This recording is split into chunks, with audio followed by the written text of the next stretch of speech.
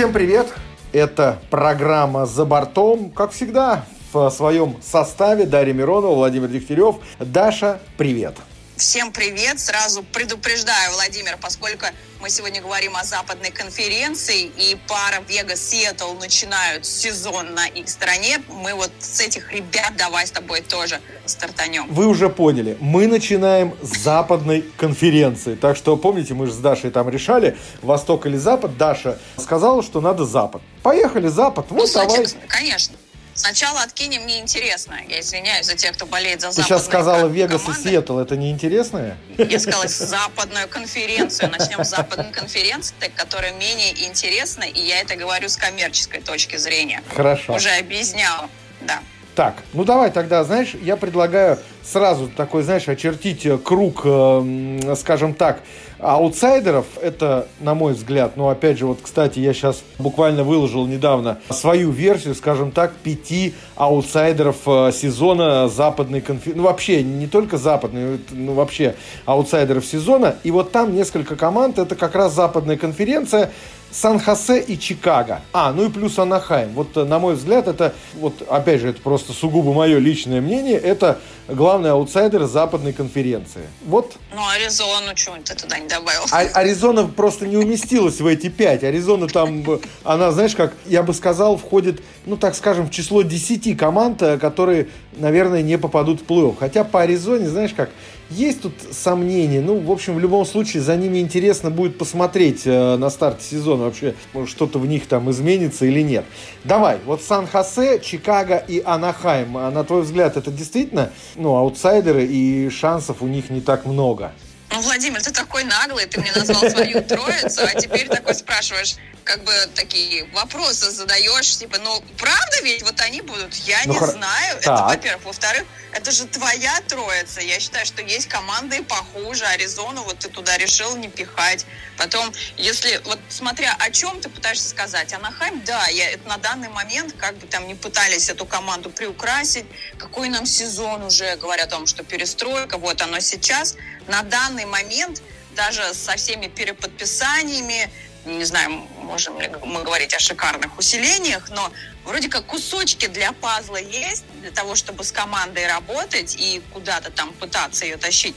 Но мы все равно не можем сказать, что да, это крепкий состав, победоносный, который способен замахнуться на кубок. Нет, но это опять, это не Перри, это не Гецлов, это не Нидермайер, это опять не те времена, это опять не тот Анахайм. И когда появится конкурентоспособная команда в Анахайме, я не знаю, но этот Анахайм, Владимир, я с тобой ставлю галочку, не выиграет кубок. И даже не будет победителем Запада в плей-офф. И даже не то, что не победителем, они в плей-офф-то не попадут.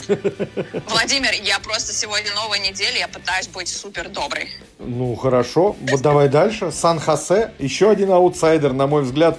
Тут даже и у тебя вопросов не должно возникнуть. Да, ставим жирную точку, едем дальше. Хорошо. Чикаго. Вот тут смотри, какая есть интересная штука. На мой взгляд, Чикаго тоже команда, которая в этом году явно ни на что не претендует. Ну, я не говорю там про какой-то выход в плей-офф, там Кубок Стэнли, это вообще, ребята, даже и не думайте. Но вот смотри, тут есть интересная штука. По версии одного из изданий североамериканского, Бедард или Бедард, я уж не знаю, как правильнее говорить. Вот. Ну, у вас Бедард говорят. Вот. Так смотри, он вошел в 8 игроков, которых несколько, так скажем, переоценили. Это вот перед стартом сезона. Даша? Ну, я вам как бы уже не первую неделю на это намекаю. Даже смотрим опять во вторник. Вот эту вот афишу, понятное дело, специально сделали. Питтсбург, Чикаго.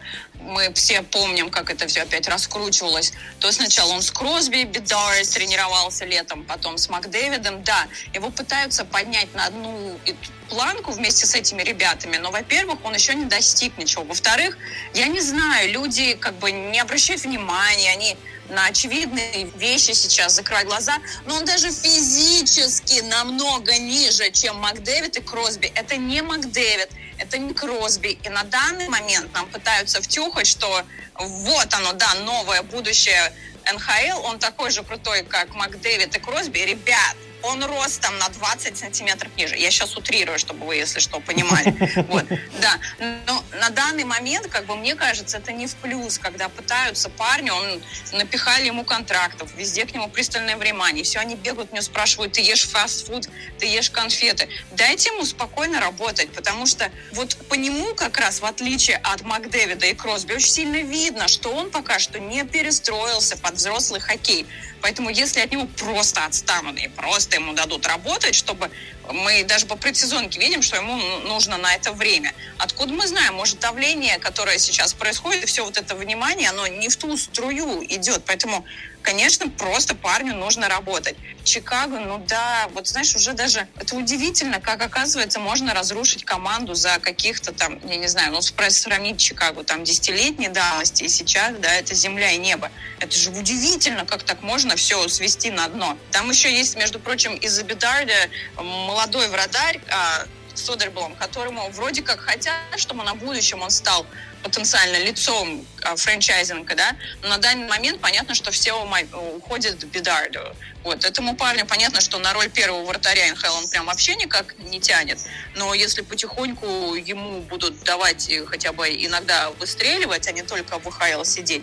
Ну и в любом случае, говорю, это команды Питтсбург, Чикаго не на одном уровне, как бы вот эту афишу не раскручивали, типа, действующая звезда, лицо НХЛ против будущий. Ребят, вы даже еще не знаете, он станет будущий или нет. И если вдруг у него не получится, то это будете виноваты вы, все те, кто на него сейчас давит, и все те, кто вот это все переворачивают и распиаривают. Вот и все. Вообще, мне кажется, рассказала, прям вот даже добавить нечего. На самом деле, действительно, ну вот правда, так сильно распиарили, я бы, честно говоря, пока просто посмотрел бы, да, потому что, ну, опять же, мы говорим там предсезонные матчи, вау, что там предсезонные матчи? Там все команды были непонятно каких составах, да, там, вон да Баффало. Нет, ну вы даже вспомните, ну, да. Флюри там как бы ему показал, ну что, говорю, это НХЛ, тут нет времени делать финты, что-то там показывать, то, что ты дома в гараже тренируешь, на это нет времени, это НХЛ, тебя кто-нибудь пару раз у борта встретит головой вниз, когда ты катишь, и все, может быть, вообще, знаете, люди карьеру заканчивают, когда голову не поднимают. Есть время для финтов, есть булиты, класс, да, но нету времени в НХЛ выпендриваться.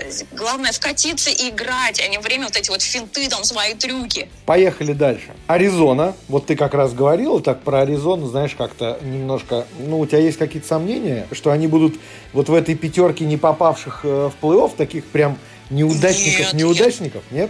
Как? Я тебе сказала, Владимир, как так ты Аризону первым делом не назвал? Слушай, в этом году, мне кажется, вот знаешь, иногда задают вопрос команда, которая может преподнести сюрприз из тех, ну, от которых этого не ждут. Вот мне кажется, как раз Аризона – это та команда, которая реально может в этом году вот такой сюрприз какой-то преподнести, ну, то есть пошуметь. Я, с одной стороны, как бы с тобой полностью соглашусь, потому что я рассматривала и думаю, ну вот на самом деле, от кого можно было бы ожидать какую-нибудь такую интересную изюминку. И, между прочим, учитывая, что на Аризону, допустим, так вот, как у Анахайма, там все равно есть кого раскручивают, да, на кого внимание сильно обращает, тот же Зигрес, тот же Трой, Мактавиш, а у Аризоны нет такого человека, там, не считая Келлера. Вроде как, мол, вот у Аризоны провальная оборона, у Аризоны что-то там с вратарями на первом, а вот Келлер может быть, набрать, 80 точно. И, один как бы человек в поле не воин, в любом случае. Команды там, если уберут всю свою драму и суету, если реально на это не обращать внимания, то, мне кажется, почему нет? Это, опять, без плей-офф, может быть, а закусится, не знаю. Но вот почему-то это чисто, наверное, интуитивно, что, не знаю, Аризона может стать какой-то такой сладкой конфетой. За счет чего? За счет кого? Потому что один поле не воин.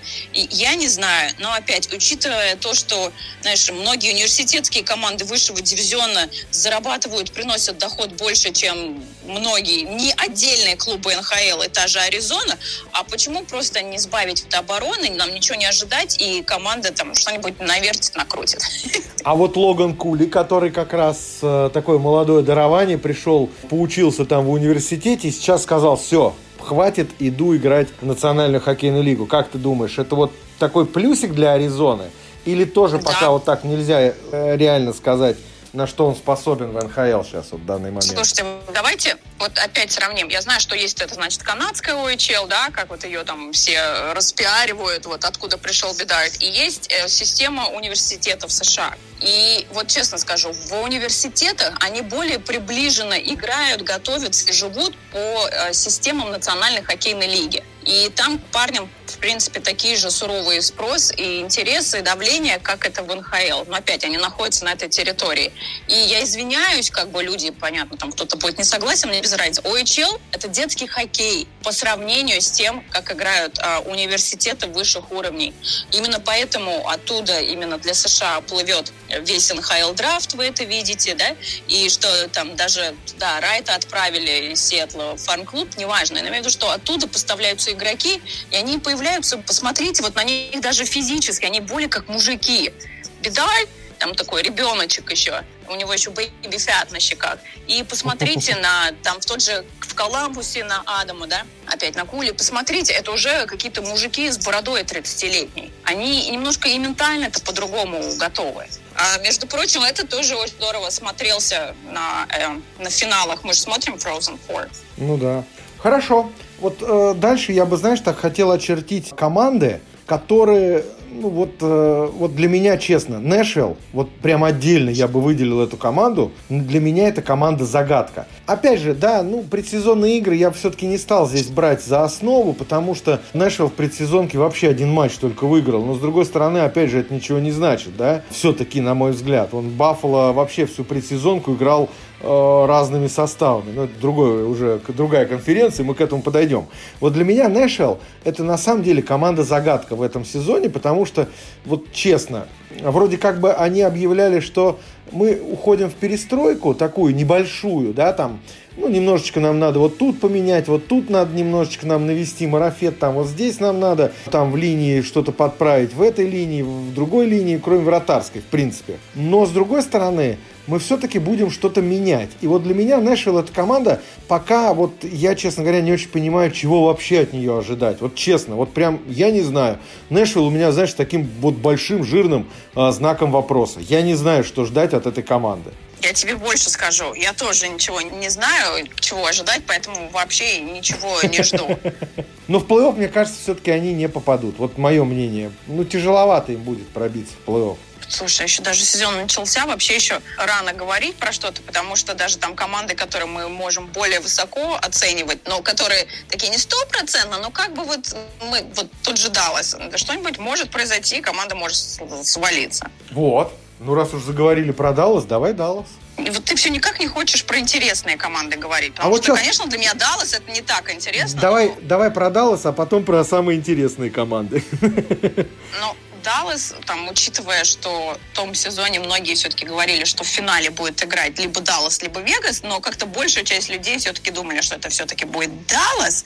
Понятно, что сейчас у команды потенциально все равно есть задача минимум до финала дойти конференции. Понятно, что ничего не изменилось в плане того, что Робертсон, Павелский, Хитц, да, это считается просто одним из лучших звеньев, да. Не то что в НХЛ, а вообще в мире. Согласен. Есть крутой защитник мира, да. Оттинджер, когда играет хорошо, он действительно играет хорошо.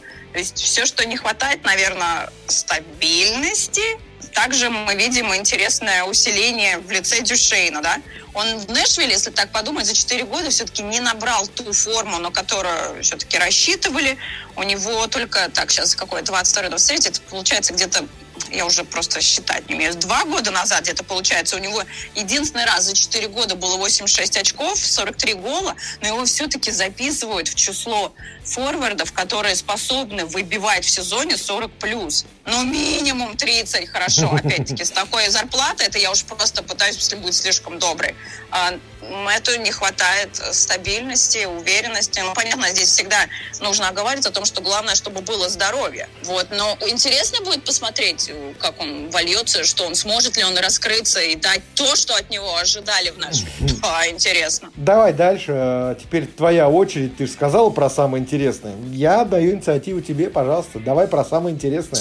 Интересный Вегас. Да, ну, во-первых, начнем с их перстня, который сегодня, естественно, все везде показывают, тиражируют. Наверное, за последнее время вообще, если сравнивать разные лиги спортивные, это один из самых красивых и интересных перстней. Очень круто. Мне очень понравилось. Зашло.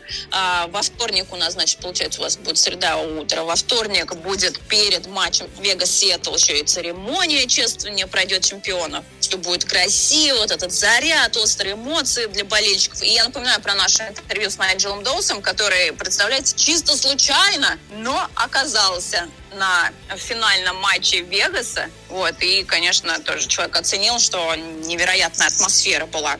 Сиэтл, так мы тоже тогда можем зайти, раз мы про этих две группы. Вегаса, по сути, появились, ну как у них задача, главное сейчас как? Естественно, прошлогодний успех нужно повторить. Команда, если вспомним, в прошлом году хорошо завершила регулярку, 111 очков. В этом году, честно, но соточку я тоже ожидаю, должны отбить, потому что, по сути, костяк команды сохранился. Это же самое важное. И они все еще на прайме находятся. Это не как у Питтсбурга. Знаете, такие все, у нас костяк, вот эти original three, они сохранились, им уже всем по 50, но все будет хорошо. А у Вегаса все еще на прайме находятся. И вот это же конфеточка. Да, потеряли, отправили путем обмена как раз в Питтсбург Райли Смита, но все остальное у нас 3 звена на месте, 3 пары защитников стабильны, Айкел здоров, и теперь уже откроет сезон с новым таким окрыленным духом. Он сам сказал, ему понравилось, он хочет еще один кубок Стэнли, да? Поэтому все в оптимальной форме, все должно быть красиво. Да, если мы рассматриваем предсезонку, но опять ты, Владимир, это уже оговорился, и это правда. Предсезонку мы не берем в счет, это команды там вкатываются, болельщиков опять вроде как приучают, что алло, еще октябрь, солнце и жара во многих штатах, но уже пора приходить на хоккей. Там просматривают составы, игроков, кого-то набивают, поэтому не так сильно обращаем внимание, но было 7 матчей, лишь 3 победы, минимум по 5 шайб, то есть в 5 было. Поэтому да, мы ждем опять высокую результативность, как я сказала, мы ждем топ, 100%, и у Вегаса все для этого есть. Ну что ж, в принципе, в общем-то, ты права абсолютно, здесь даже добавить нечего, потому что насколько быстро вот это постчемпионское у них пройдет опьянение, да, я не знаю, как так, и насколько, ну, им сейчас не обязательно вот так быстро вкатываться в сезон, ты права, они это будут делать постепенно, тем более они уже знают, и тренер у них достаточно опытный, то есть человек, который все знает, да, и который уже и в финалах играл, и на следующий сезон тренировал команду. В общем, тут действительно. Тогда давай поехали. Сиэтл, как ты и хотела. Вегас-Сиэтл, матч, который будет в первый день регулярного чемпионата. На твой взгляд, Сиэтл, а что ждать от этой команды? Слушай, ну мы вот по сути как бы не особо... Вот это, наверное, как в случае с Аризоной. И давайте опять не шутите про 5000-ную арену. Сиэтл — это команда, которая, поскольку она там всего лишь 2-й сезон проводила, хотя мы видим, что рынок удалось построить, да, людям там не особо есть в плане развлечений чем заняться, они приходят на хоккей, вот это опять нестандартный рынок получился, но никто же на команду не давил и особо ничего не ожидал, поэтому ей спокойно удалось набрать ход, который был полезен для хоккейного развития. Напоминаем, что прошлый чемпионат Кракен завершил на 4-м месте в своем дивизионе, 100 очков набрал. Это много? Это много, даже если вы не помните ни одного хоккеиста в их составе. В 7 играх первого раунда, что там удалось?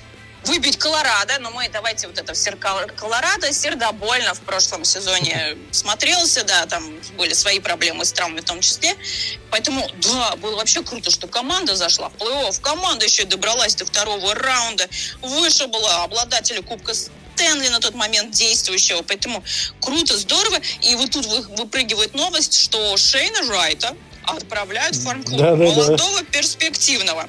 И при том, что он здорово провел предсезонку, то есть всю дорогу хвалили, а потом такие, слушайте, ребят, во-первых, Шейн молодчик, да, мы надеемся, будет в этом сезоне играть в НХЛ, но на данный момент все-таки ему для опыта и для лучшей формы надо в ускоренном режиме отправиться в АХЛ и там набирать эту форму. Вот. И главное тут же, что вот бывает иногда с людьми, они опускают руки и грустят. Шейну нужно помнить о том, что на него, понятно, все равно всегда смотрят, что-то ожидают. Не так, как Бедарда, конечно, это полегче. Но главное, чтобы в голову это не оседало. В прошлом году он, по-моему, 6 матчей провел, да, там особо там пару очков набрал, не делился. Поэтому на каком-то моменте, об этом сказал главный тренер, что они ждут, что это будет будущее организации. Поэтому каким-то образом он считает, а мы его все-таки назовем молодым тренером для НХЛ, что для широкомасштабного будущего развития Шейну лучше начать сезон в ХЛ. О, как! Посмотрим. Тогда еще одна команда, которой хотелось бы, наверное, поговорить, это Лос-Анджелес. Как тебе? Я знал, что тебе нравится эта команда. Не, ну понимаете, Лос-Анджелес, я когда слышу, для меня это все равно опять Лос-Анджелес вот того времени, когда там воинов еще действительно феерило, а не как сейчас в КХЛ, понятно, там травмы, там пешком ходил. Это был другой воинов, это был другой Лос-Анджелес, и как-то вот он затух, и мы видим, что там что-то пытаются собрать, что-то пытаются сделать, но вот как ни крути, я на данный момент все равно вижу, что какой-то изюминки не хватает. И все. Вот, ты знаешь, у меня про Лос-Анджелес есть только одно. Вот если брать предыдущие сезоны, то команда такая, знаешь, такой хороший середняк, который реально там, вот помнишь, и с Эдмонтоном зарубился, причем не один сезон уже так получалось, да, именно в плей-офф. Но вот в этом сезоне, в наступающем, честно тебе скажу, бригада Телбот Копли, два вратаря, она меня несколько, ну так, знаешь, в тупик ставит. Честно тебе скажу, потому что можно много чего говорить, но вот вратари, а тем более в плей-офф, наверное, все-таки здесь в первую очередь про плей-офф, вратари в плей-офф играют огромную роль. И мы это видели и в прошлом сезоне, и, пожалуйста, и в прошлогоднем, и позапрошлом. Ну, то есть без вратаря, хотя бы одного хорошего вратаря, в плей-офф идти, в общем, не самый лучший вариант. Вот у Лос-Анджелеса, как-то мне кажется, именно в этом сезоне вратарская бригада, или там тандем, как хотите называйте, это вот самое слабое звено. Вот, пожалуй, вот так скажу. Я с тобой согласен. Где-то, может быть, не хватает как чего-то такого в созидании, но, тем не менее, Лос-Анджелес достаточно крепкая команда. Но вратарская линия, вот повторюсь, для меня это прям вот какая-то... Пока я это вижу как самая большая проблема Лос-Анджелеса. Вот реально, самая большая. Ты, мне кажется, золотое слово уже применил. Команда среднячок. Будет бодаться, будет выносить мозг. Но там никаких высоких целей на этот сезон я не вижу. И да, вспомните, эти драмы тоже были. У нас там свои воспитанники, вратари, то есть все. И как-то, ну, покажите мне, кто вот сейчас на мировой арене там закрепился или... Мы все равно все помним Квика. Лос-Анджелес Квик. Лос-Анджелес Квик. Миннесота. Наверное, к этой команде, ну и в России достаточно большое внимание приковано, потому что Кирилл Капризов играет. И, кстати, в одном из прогнозов, по-моему, в Hockey News даже давали прогноз на этот сезон, что Капризов входит в десятку игроков, которые способны преодолеть рубеж в 50 заброшенных шайб. Но вот ты знаешь, как ты правильно сказала, мы говорили сейчас там про Аризону. Один в поле не воин. Зукарелло, Хартман, вот Болди, Капризов. Это вот все. Ну, еще бригада вратарей, там Густавсон, Флюри, да? Вот на твой взгляд, хватит этого для того, чтобы... У Миннесоты сейчас задач нет. Для них есть задача только пробиться в плей-офф. Там бороться за выход в какой-то финал, там конференции даже. Сейчас такой задачи нет. Вот эти штрафы в 14 миллионов долларов, в любом случае, они им все равно будут мешать комплектовать команду. Они поэтому пока что ее просто собирают так по крупицам. А уж когда там закончится у нас этот штраф, мы как долбанем, так долбанем, да? Миннесота, твое мнение? Капризов должен понимать, он же уже не первый, не второй в сезон в НХЛ будет. От него, понятно, ждут определенных успехов, которые он должен и для себя, и для команды достигать. И в то же время там как бы уже новая звездочка зажгла. Дарья, ты стала... теперь уже... Ты пропадать стала. Еще раз про новую звездочку. О, нет! Это безобразие. Я говорю про то, что... Про Кирилла Капризова было слышно? Да. Окей. Ну так вот, у команды сейчас с Капризом все ясно, да. Но у команды появилась новая звезда, на которую теперь уже рассчитывают, и искорки от него ждут. Это Молди. Помимо того, что у Капризов, понятно, там и для него ставят определенные задачи и планку. Ему в какой-то период времени ближайший придется уже перерастать в дядьку на льду, потому что это не первый, не второй сезон, а Молди нужно помогать и подтаскивать. И от этого человека именно в этом сезоне ждут чего-то невероятного. Впрочем, мы же помним, что и в прошлом сезоне, когда там и Капризова не было, да, как-то Миннесота уже начала ассоциироваться с Молди. И сейчас у команды, скажем, есть более разнообразие парней, которые могут выбиться на ведущие роли, лидеры, включая Капризова, естественно. Поэтому есть куда расцветать, но опять мы рассматриваем эту команду как претендент на Кубок Стэнли. Но в этом сезоне нет. Конечно, не хватает многих кусочков. Поэтому, в общем, ждем от Капризова 50 заброшенных шайб, выход в первый раунд плей-офф и, собственно, дальше поле для гольфа. Наверное, так. Вот я обрисовал картину Миннесоты в наступающем сезоне. Вот нужно быть добрыми и не говорить, мы 50 ждем. Нет, 50 ждем, потому что там все начнут дышать, давить. Когда будет 48, люди начнут спрашивать на пресс-конференциях, а как ты ждешь еще 2? Поэтому мы скажем 40 плюс, для того, чтобы вообще 60 выбил. Хорошо. Команда Колорадо Эваланш. Как ты думаешь, способны ли они взять еще один Кубок Стэнли? Там же такие уже даже радужные прогнозы по поводу возвращения Ландескока обратно на лед после достаточно тяжелой травмы. Вроде как восстановление идет даже быстрее и лучше, чем прогнозировалось раньше. Колорадо – это вот команда, способная еще, по крайней мере, попытаться взять один Кубок Стэнли? Попытка не пытка, Владимир. Мы сейчас Кубок пошли Стэнли уже по таким, по мощным прям командам. Колорадо. Мы с тобой можем попытаться. На словах все что угодно можно сделать. Прошлый сезон Колорадо болтала просто во все стороны. Да, понятные травмы подводили и драмы. Даже в плей-офф без них не обошлось. Потухшие лидеры. В этом сезоне все-таки давайте смотреть на то, что команда постаралась. Они, понятно, ждут, что Макар не только будет обороняться и выбивать 100 очков за сезон, но они все равно прибавили ему в помощь людей на льду, атакующего потенциала добавили. Да, Колтон, Йогенсон, Татар, Друин. Поэтому команда все равно прибавила солидности. Она так была солидна, она стала еще крепче. И вполне вероятно, что может нацелиться на что-нибудь серьезное, как плей-офф. И взять еще один кубок. Или побороться, по крайней мере, за один кубок. Побороться. Но я же говорю, я просто уж так мягко пытаюсь сегодня. Понятно, в плей-офф ждем Колорадо. Так, у нас есть еще одна американская команда, а вот 4 канадские команды я объединил в один столбик. Давай, Сент-Луис. Я тебе честно скажу, я думаю, время Сент-Луиса закончилось. Команда, знаешь, как-то она сейчас находится в таком каком-то состоянии пограничном. Вроде мы еще давайте попробуем побороться за плей-офф, а с другой стороны, да что-то мы уже где-то тут вот на пороге какой-то перестройки стоим, да вот мы что-то где-то уже, нам надо что-то поменять уже. Такое ощущение, что, знаешь, пока что Сент-Луис не до конца понимает, в какую сторону они сейчас качнутся. То ли они вроде идут, пытаются забраться в плей-офф, точнее попытаются, то ли они уже находятся вот сейчас в таком преддверии перестройки. Не знаю, вот твое мнение. Слушайте, мне сейчас вообще говорить сложно про Сент-Луис, потому что я по своей другой работе пишу статью, и там как раз связано с Сент-Луисом и с криминалом, уровнем криминала, который там происходит. И да, вот на самом деле, знаете, в прошлом году поднимались вопросы, что вот люди не приходят на хоккей, при том, что болельщики ходят на футбол. Там же появилась тоже команда МЛС, и люди набивают трибуны, они ходят. Некоторые все равно есть прям такие преданные болельщики, которые успевают в один день и на футбол сбегать, и потом еще и на хоккей. То есть молодцы в этом плане, да. Но, во-первых, там сейчас в городе большой отток людей идет, потому что именно уровень криминала в штате, в самом и в городе, он очень высокий, и люди, у кого есть возможность, они просто оттуда уезжают. Возможно, самым первым, кто команду покинет, тоже, конечно, по другим больше вопросам, это главный тренер. Да, Крейг Беруда.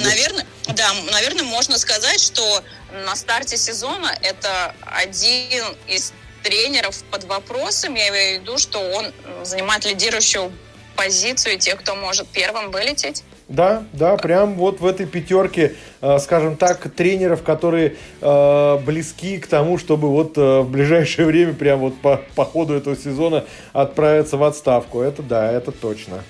Я не знаю, мы опять, наверное, для многих, ведь как и для меня, Сент-Луис все равно ассоциируется с Тарасенко. Хорошо, Тарасенко открыл новую главу для себя, это абсолютно нормально, но Сент-Луис, вот насколько он тогда выстрелил, Кубок Стэнли свой взял, и вот после этого команда, не то чтобы стабильности в ней не было, она просто стремительно упала вниз. И это вообще какой-то антипод, который эффект нужно изучать, мне кажется. Как так команда могла стремительно... мы кубок взяли, как бы на 50 лет задачи организации выполнили, как бы можно все завязывать.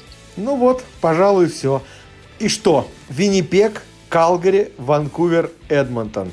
Знаешь, Виннипег я бы в этом сезоне не то чтобы не ставил, да, Виннипег команда, которая, в общем, мы же вот говорили уже про сегодня не про одну команду, да, то, что вот кто-то в перестройке, кто-то еще где-то. Виннипег вообще, мне кажется, сейчас на каком-то распутье стоит. Команду хотят покинуть лидеры, они не собираются продлевать контракты. Вот, кстати, у Калгари была похожая ситуация, но там вроде как несколько человек уговорили, да, и там на 2 сезона кто-то продлил контракт, кто-то пока вообще там, скажем так, не продлевал. Юбердо сказал, что для него прошлый сезон это вообще какая-то фигня получилась. И... Так мы это знали. Мы всю дорогу сочувствовали Джонатану, да, мы это понимали. Поэтому вот Виннипег для меня здесь команда, которая, ты знаешь, мне кажется, она никаких вообще задач не будет решать по этой регулярке. Они будут решать одну задачу. То ли они расстаются там с Кайлом Коннором, то ли они там расстаются с Коннором Хеллибаком, там Марк Шайфли, может быть, и с ним расстанутся. В общем, даже во всех вот канадских там изданиях пишут, что будет с Виннипегом и кто из этой команды уйдет, а кто в ней останется. Вот, собственно, главный вопрос команды Виннипег Джетс на этот сезон. Тут вот даже добавить нечего.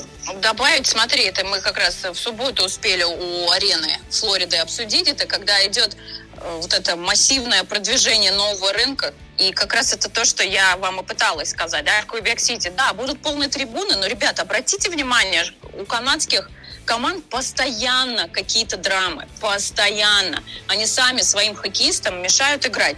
У Ванкувера не нравится владелец, он вообще действует против... группа владельцев, она действует против всей команды. Там непонятные решения, болельщики устраивают какие-то забастовки. Калгари то же самое. В раздевалке там Саттера. Хорошо, наконец-то выжили игроки и уже ставили условия, мы все нафиг уйдем. В Виннипеге то же самое. И постоянно эти драмы. В Торонто тоже невозможно ходить, и что-то там ждут свои заклятия, проклятия. Ребят, постоянно. Поэтому добавлять еще одну канадскую команду зачем? От канадских команд, понятно, что Торонто в прошлом году, мне кажется, уже и свои собственные планы перевыполнил, да, там же главное было первый раунд, то и пойти, а дальше так там какая разница. Про Торонто мы еще отдельно с тобой поговорим в следующий раз, когда будем обсуждать Восток. Хорошо, да, Калгари для меня, наверное, самое интересное все-таки сейчас из всех вот этих канадских команд, да, в Ванкувере много россиян играет, да, там что Кузьменко для себя нового откроет, да, может ли он стать. Это круто забивать с пятака больше всех, и это круто там набирать очки по несколько, там по 3-4 за игру, но человек должен быть лидером команды. Лидером. То есть ты в это не веришь, что он будет лидером? Нет, я говорю про то, что это время для того, чтобы им стать, потому что многое бы... Вы вспомните, такое же было и с Павлом Буре. То есть это есть большая разница. Ты, естественно, можешь отбивать свои соточки, получать бонусы. Это все круто. Но если команда постоянно будет без плей-офф или где-то топтаться на месте, у многих будут возникать новые вопросы. Потому что в хоккее все равно для болельщиков и менеджмента клуба, что главное, чтобы команда была конкурентоспособна как команда, а не один игрок. Калгари, мне, конечно, интересно, как Huberdeau сейчас придет в себя, а он это может сделать, и весь этот негатив, все, понятно, уже произошло, все забыли, перевоплотиться и давай свою лучшую форму, которую мы видели перед тем, как его выправили из Флориды. Интересно, да. Виннипег, Владимир Виннипег, я ничего не жду от Виннипега, не поеду туда, Виннипег. Хорошо, одна команда осталась. Команда Эдмонтон Оилерс, которую очередной раз прочат там в некие фавориты розыгрыша Кубка Стэнли, розыгрыша плей-офф. Понятное дело, что по регулярке, наверное, сейчас мы будем наблюдать несколько другой Эдмонтон. В общем, вот твое мнение по Эдмонтону. Доберутся до финала? До финала? Ничего себе ты загнул. Я думал, доберутся, хотел сказать, в плей-офф, конечно, зайдут, а ты такой до финала. Но у Эдмонтона всегда большая проблема вратарской линии. И казалось, им в прошлом году они пытались это исправить, а почему-то вот у людей там вообще не идет. И разве мы видим, что в этом сезоне что-то драматически поменяли? На Драйзайтеле и Макдэвиде можно ехать далеко, но им нужна помощь на последнем рубеже. Кто-то должен быть Коннором Макдэвидом в воротах. Вроде как, смотри, Кэмпбелл, который вообще отдельно тренировался, он все лето, он даже, знаешь, как интересно, он не появлялся даже в соцсетях, он прям был занят своим, как это называется, преобразованием, перевоплощением, я не знаю как, но реально в выставочных матчах, в которых он играл, у него там 3 игры было, у него процент отраженных бросков был 97,1. То есть он из, по-моему, 106, что ли, 103 отразил. В общем, действительно, он, как-то преобразился. Не знаю, опять же, мы с тобой говорили, предсезонка – это предсезонка, регулярка – это регулярка. То есть интересно будет посмотреть, что будет происходить именно в регулярке и как перестроится Эдмонтон. В общем, все ждут, что Ойлерс наконец-то доберутся до финала хотя бы Кубка Стэнли. Проходной двор был в обороне также в прошлом году. Это тоже вот эти две проблемы. Нельзя же выезжать на одной атаке, а потом сколько мы забили 6, а пропустим 7. Это так не работает. Это точно. На Макдэвида, поскольку он уже все, что мог, достиг, показал, наверное, для него теперь новую планку. Но опять, это же от него ждут со стороны. Это, наверное, слушайте, как человек, который конкурентоспособен, он там на своей волне, инопланетянин, где-то он тоже себе ставит какие-то высокие цели, потому что сейчас речь идет уже о том, что со времен Могильного и Тьему Селяне, в 93-м году, еще никто не забивал 70 голов. И если не Макдэвид, то кто? То кто, да? Слушай, с другой стороны, я думаю, сам Макдэвид особо теперь уже на эту статистику не заморачивается. Так, знаешь, для него, я думаю, сейчас важно выиграть именно Кубок Стэнли. А сколько он там наберет очков, я думаю, для него и самого сейчас это уже не так принципиально. Знаешь, это не надо, чтобы случилось так, что человек там оценил, у нас проходной двор в обороне, я все лето работал над тем, что я теперь быстрее всех буду в оборону возвращаться. Знаешь, человек просто стал игрок оборонительного плана, но нет. Что, вот именно, нет. Всю западную конференцию мы с тобой прошли, а это значит, на сегодня программа «За бортом» завершена. Дарья Миронова, Владимир Дегтярев. А дальше ждем у нас с вами Восток. И я думаю, там много будет интересного про Флориду, про Тампу, про Торонто. Дарья уже даже вспомнила. В общем, в любом случае... намного интереснее. Да, для нее Восток более интересен. На сегодня, пожалуй, все. Дарья Миронова, Владимир Дегтярев. Это была программа «За бортом». Спасибо, пока.